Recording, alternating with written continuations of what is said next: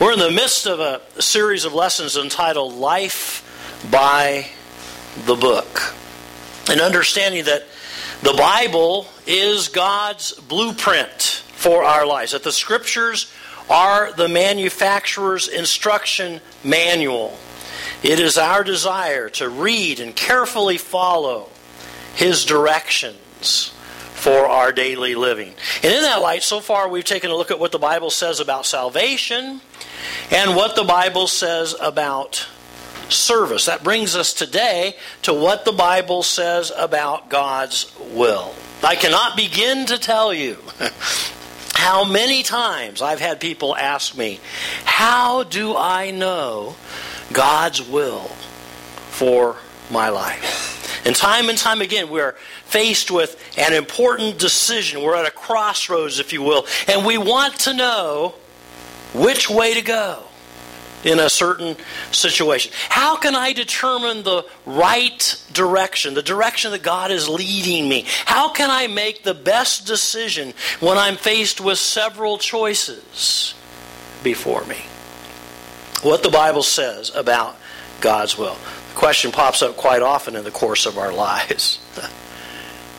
Who should I marry? What college should I attend? What career path should I choose? Where should I live? What church should I attend? And on we go. What the Bible says about God's will. Look at the Apostle Paul's advice in today's text. Follow along in your Bible as I read. Ephesians 5, we pick it up with verse 15. Paul says, "Be very careful then how you live, not as unwise, but as wise, making the most of every opportunity, because the days are evil. Therefore do not be foolish, but understand what the Lord's will is." And I think that's exactly where many of us are. We're just trying to understand what the Lord's will is for our lives. So let's take a closer look at what the Bible says about God's will. Beginning with God's will explained. What exactly do we mean when we use this term, God's will? How can we define it or describe it? Well, before we talk about what God's will is, I think it's important for us to understand a couple of things that God's will is not. Okay? First of all, God's will is not a mystical feeling from God. Simply put, God's will is not an emotion or a sensation. I had a pastor friend of mine used to say, it's not a quiver in your liver. It's not some kind of a mystical feeling that suddenly overwhelms us. Many times I talk to people and they think that's what it is. I look at them and I say, what are you waiting for? And they'll go, well, I just don't feel it yet. I just don't have this, the emotion, the sensation. I'm waiting for God to, I don't know what, zap me or something. I don't know what they're waiting on. See, the problem with this approach to God's will is that feelings are highly unreliable. I mean, it's a dangerous thing to trust in your emotions, what you sense in your heart. Read Jeremiah 17 and verse 9 out loud with me, would you? "The human heart is most deceitful and desperately wicked. Who really knows how bad it is?" Well, God knows, but oftentimes we don't. And that's the point in all of this. It's not to trust this kind of mystical feeling, to wait on that from God. But secondly, God's will is also not a mechanical formula from God. Simply put, God's will is not a recipe for us to follow. It's not a method prescribed in order for us to attain a desired result. It's not a mechanical formula where when applied it guarantees a certain outcome. Now, I know a lot of people who wish it was. That always this plus this would equal this. But it doesn't work that way. And the problem with that approach to God's will, besides the fact that it doesn't work, is that a formula leaves no room for free will or for the uniqueness of each individual person. It assumes that in every case, with every person, everything is in every way the same. And that's just not true. I mean, David understood how unique and complex we all are in God's sight. When he wrote in Psalm 139, "You made all the delicate inner parts of my body and knit them together in my mother's womb. Thank you for making me so wonderfully complex." It's amazing to think about. Your workmanship is marvelous. You saw me before I was born and scheduled each day of my life before I began to breathe. Every day was recorded in your book. Yes, it was, but that doesn't mean that God predestined everything. God has a foreknowledge of your activities, what you're going to say and do and think. But He didn't, give you this mechanical formula that you are to follow. So God's will is not a mystical feeling, nor is it a mechanical formula from God. So what is God's will? Well, God's will, I think, in its essence, is simply a meaningful friendship with God. God's will is a meaningful friendship with God. Simply put, it isn't rules, it is a relationship. It isn't a life map that has every turn and every corner already mapped out. It's a lifestyle.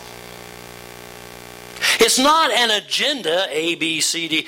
It is an attitude toward life. In fact, Paul put it this way, Romans 12 and verse 2. Let's read this one out loud together. Read it with me. You must get a new attitude to life. Your whole mental outlook must be radically altered so that you will be able to decide what God's will is and to know what is good and pleasing to Him. You see, it's an attitude. It's a change of mind. It's a renewing of your mind is how some translations translate that verse. Now, how do we know what is good and pleasing to God?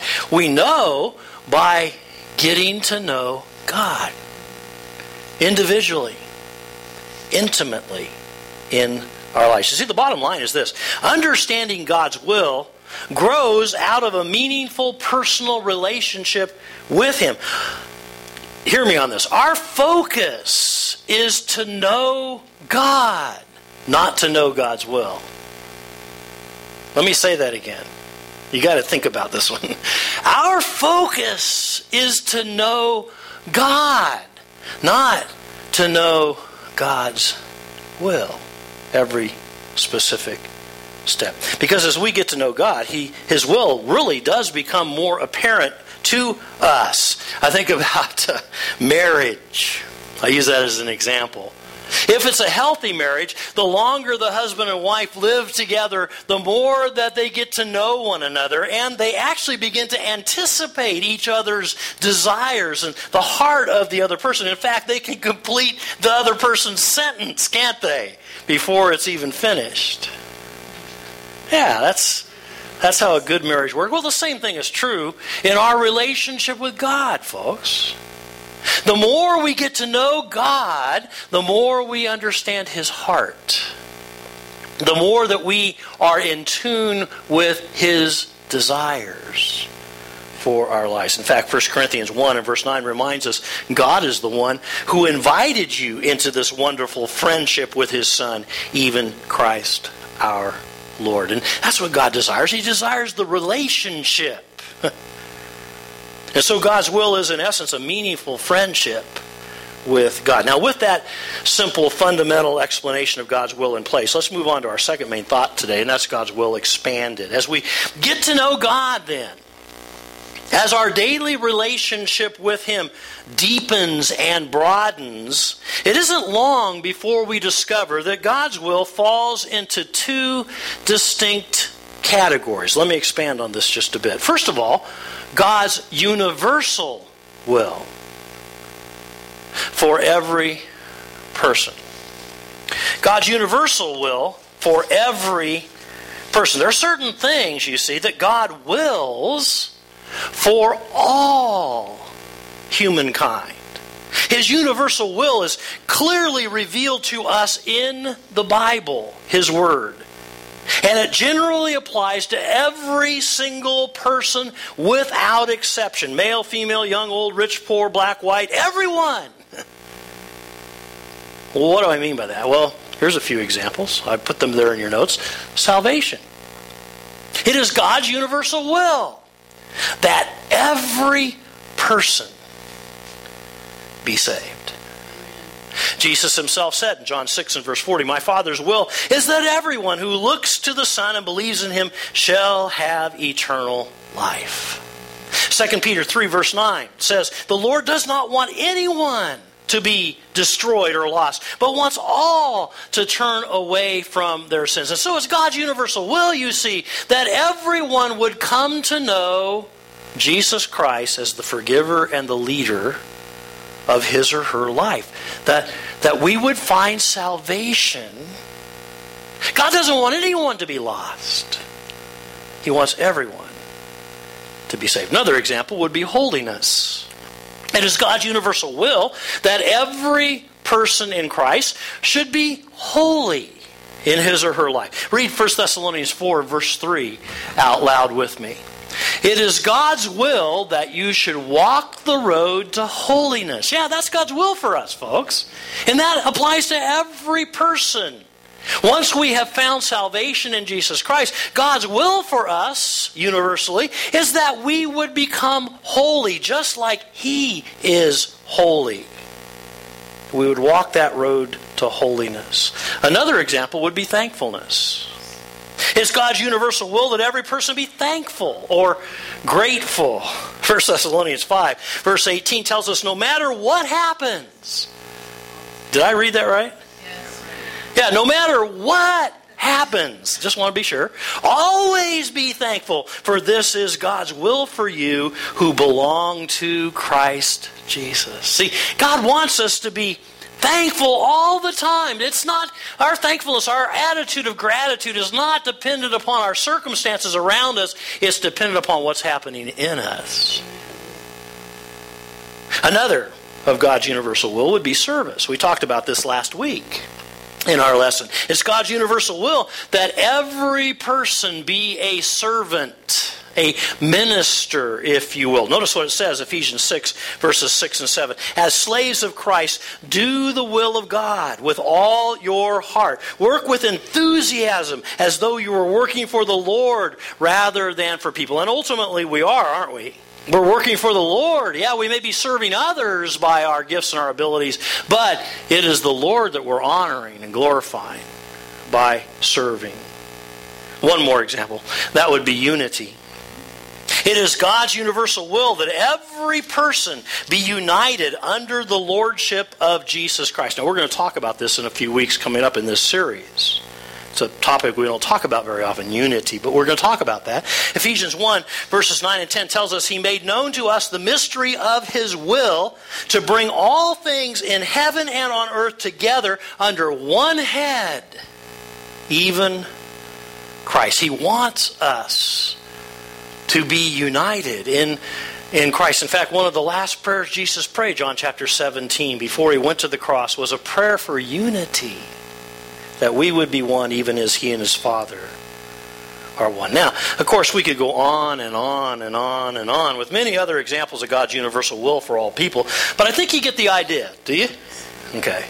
To summarize, God's universal will is anything and everything that is clearly revealed to us in the Bible. All of the commands and all of the principles that apply in general to each and every person without exception.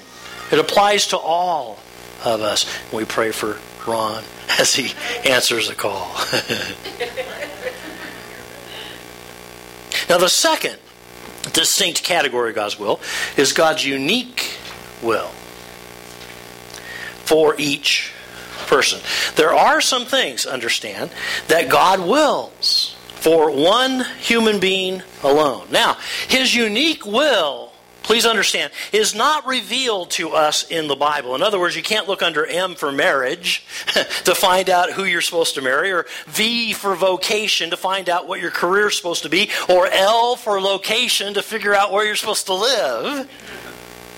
However, there are still times that God does reveal His will specifically to an individual concerning a specific circumstance or situation in that individual's life. And a good example of that would be the Apostle Paul. I put a couple scriptures there. You can look them up later. But basically, he experienced this on several occasions throughout his ministry. But just to show you how God's will works both ways. In Acts 16 and verse 6, we're told that the Holy Spirit prevented Paul from preaching in the province of Asia. That is, God's unique will for Paul was not to travel to the north to do missionary work in Asia at that particular time. Paul says the Holy Spirit forbid him from going there. And yet 3 verses later, in Acts 16 and verse 9, we're told that Paul received a vision calling him to the province of Macedonia. That is, God's unique will for Paul at this point in time was for him to travel west to do missionary work in the province of Macedonia. See? God had a specific will, a unique will for Paul in that situation. Now, I need to say something here that might surprise some of you. I do not believe that God has a unique will for each and every situation in each person's life. Let me say that again.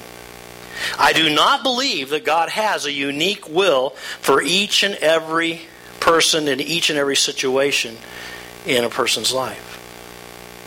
I've known some people pulling into the mall who go, God, what parking place is your will? Now, I don't mean to make fun, but I don't think God cares. Really? Now, that doesn't mean maybe you shouldn't pray for a parking place, I guess. So I got to be careful there, because next week we're going to talk about prayer. But in other words, as long as we are living under God's universal will for our lives, I believe that God has given us a great deal of freedom to make choices. In fact, when making a decision, there may be several choices that are good choices. It isn't that one of them is right and all the other ones are wrong. And that God's some kind of playing some kind of a game with us and going, here's all these choices, choose one. And then we choose one and God goes, bah, wrong. No, not at all. Most often, God just expects us to use our brains and our common sense to make a decision. The idea that there's only one and only one acceptable decision for every situation in life is simply not found in the Bible. And neither is the idea of a divine blueprint for every minute detail of our lives. Once again, God's will for our lives is that we have a meaningful relationship with Him. It's not rules, it's a relationship. It's not a life map with every step mapped out. It's a lifestyle. It's not an agenda, A, B, C, D. It's an attitude that we have.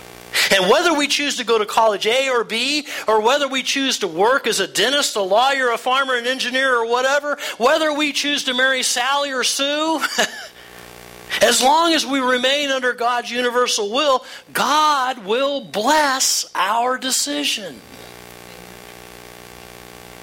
I put it in your notes. I'll put it up here as well. I think it kind of works like this. Think of God's universal will as an umbrella for your life. As long as you are living under God's universal will, okay, you with me on this?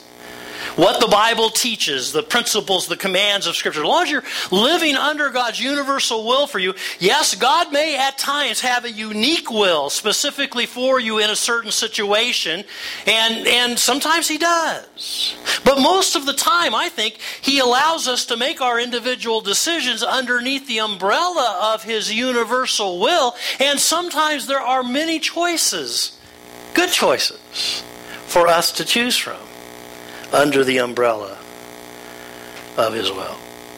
I hope I'm making sense here. That brings us to our final main thought this morning, which is God's will explored. In fact, let's begin by doing this. Read this out loud with me. Psalm 143, verse 10. You are my God. Teach me to do your will. Be good to me and guide me on a safe path. I like that verse because I think that it just explains what I was just saying.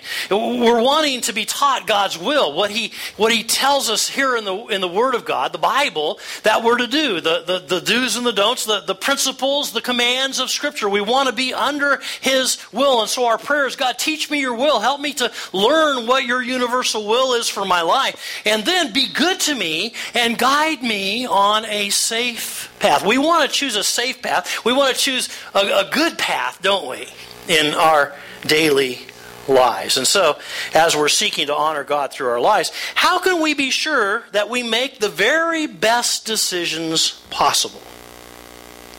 As we're living under God's universal will, how can we know which path or which direction we should choose? Well, let me offer to you an 8-step process that I've developed over the years. I use it oftentimes in counseling to help people as they are seeking God's unique will or trying to make the very best decision possible. There's 8 questions that you ought to ask yourself. Let me give them to you. Number 1, am I living under the umbrella of God's universal will for my life? You got to start there. Do we understand that? That you always have to check that. You always have to ask yourself that question first and foremost. Am I living under the umbrella of God's universal will for my life? Now, Jesus himself summarized the passion and the calling of his own life this way in John 4 and verse 34. My food is to obey the will of the one who sent me and to finish the work he gave me to do. And that ought to be the same attitude that we have. Can you say that it is your all-consuming passion in life to fulfill God's universal will? And you have to come back to that, and you have to ask yourself that question. Am I really today, right now, as I'm facing this decision, am I living under the umbrella of God's universal will? Because if you're not, you might as well not even go on with the rest of the questions.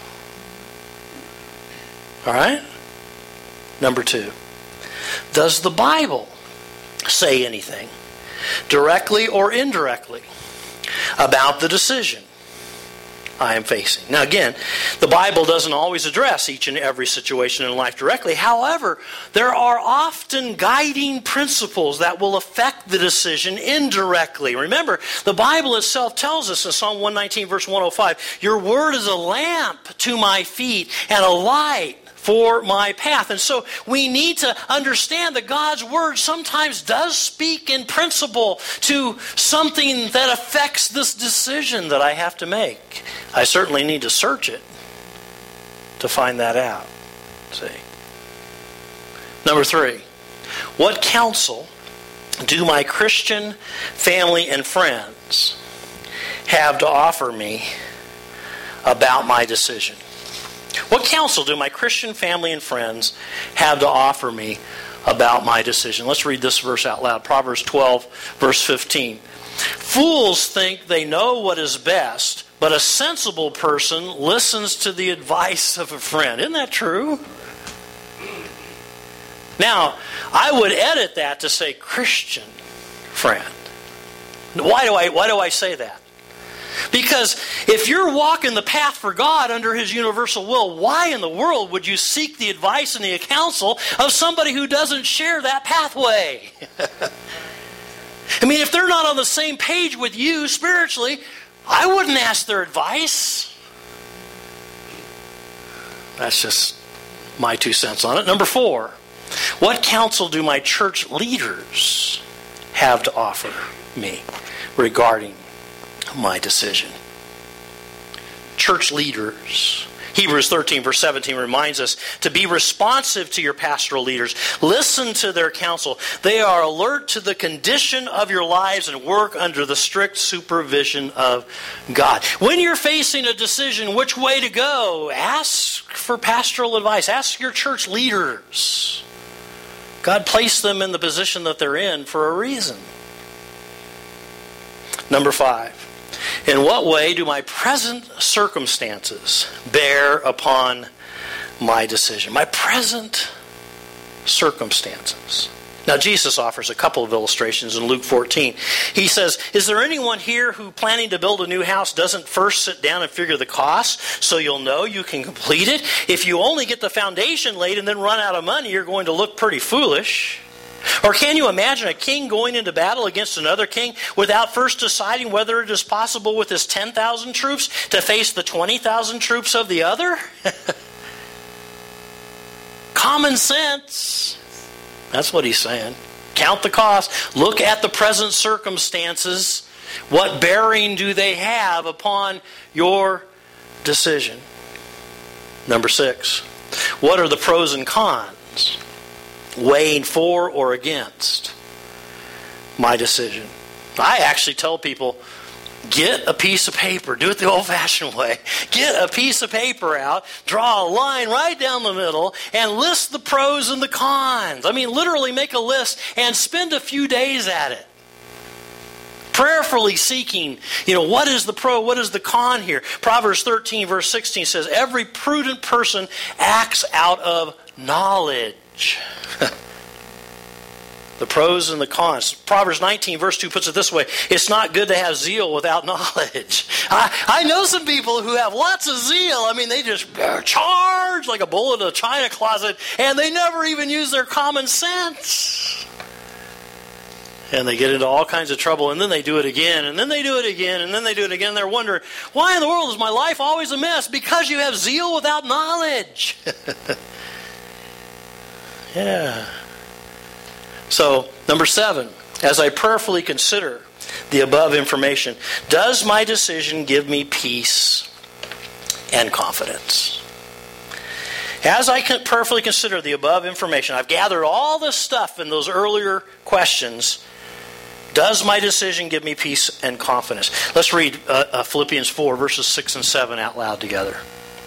Don't worry about anything. Instead, pray about everything. If you do this, you will experience God's peace, which is far more wonderful than the human mind can understand. His peace will keep your thoughts and hearts quiet and at rest as you trust in Christ Jesus. You see, I do think emotions eventually come into play here, but only after you've done all the other stuff. You with me? Only after you've gathered all of this and you have been prayerfully seeking what the best decision would be in all these different ways we've just talked about, then there will come a point in time where you have peace, where you're at rest. You have confidence in the Lord. Number 8, what would keep me from boldly moving forward in acting upon my decision right now? What would keep me from boldly moving forward and acting upon my decision right now? I think of Elijah's question to the Israelites when they couldn't decide whether to follow God or to follow Baal. 1 Kings 18 verse 21. How much longer will it take you to make up your minds? I've used that scripture with people many times. They've gathered all this information and they're still stuck. And they can't make a decision. They're in the valley of indecision, and I want to just shake them and say, when are you just going to make up your mind? When are you going to put the pedal to the metal and get going with this decision that you need to make? And so, as we're seeking to honor God through our lives, how can we be sure to make the very best decisions possible? Well, here's an 8-step process to help you as you seek God's unique will or the best decision that's before you. 8 questions to ask yourself. Let me summarize these practical steps by giving you an example, an actual practical example of how this works. Now, I'm going to reach back into my past here. One of the very first times that I used these questions was 40 years ago when I was making up my mind whether or not to marry my wife, Karen. Now, Karen's not here today. She's in Arizona visiting a friend. But if she was here, I'd still use this example because I think it's a good one. Should I decide to marry Karen? That was the decision that was before me. So I went through this process. Am I living, number 1, under the umbrella of God's universal will for my life? The answer to that I came to through prayer and fasting was yes. I was a seminary student at the time and felt confident that I was really trying the best of my ability to live under God's universal will. Does the Bible say anything, directly or indirectly, about the decision I'm facing? Does the Bible say anything about marriage? Hello? Yeah! I looked up every scripture in the Bible that had anything at all to do with marriage. I mean, there's principles there like a Christian should never marry a non-Christian. That when you leave your mom and dad, you cleave to your wife and you become one flesh. Now that took me a while to unpack that one. That as a husband, I am to love my wife as Christ loves the church. Ooh, that was a heavy one for me to deal with. And on I went. See, there's a lot in here, isn't there, that affected this decision. Number 3, what counsel do my Christian family and friends have to offer me about my decision? I asked my family and friends for advice. In fact, it was because of that we delayed our marriage a whole year. I mean, I was wanting to get married, and I got counsel to wait, and we did. What counsel, number 4, do my church leaders have to offer me regarding my decision? I went to the pastor that I had at that point in time and asked for his advice. And then I went to one of my most beloved professors at the Bible College Seminary and asked for his advice as well, and listened to what they have to say. Number 5, in what way do my present circumstances bear upon my decision? I was going to college at the time. I had to take that into consideration. And I had to ask the money, could I afford this? Because I hear couples all the time, 2 can live as cheap as 1. And I tell them, yeah, they can, for half as long.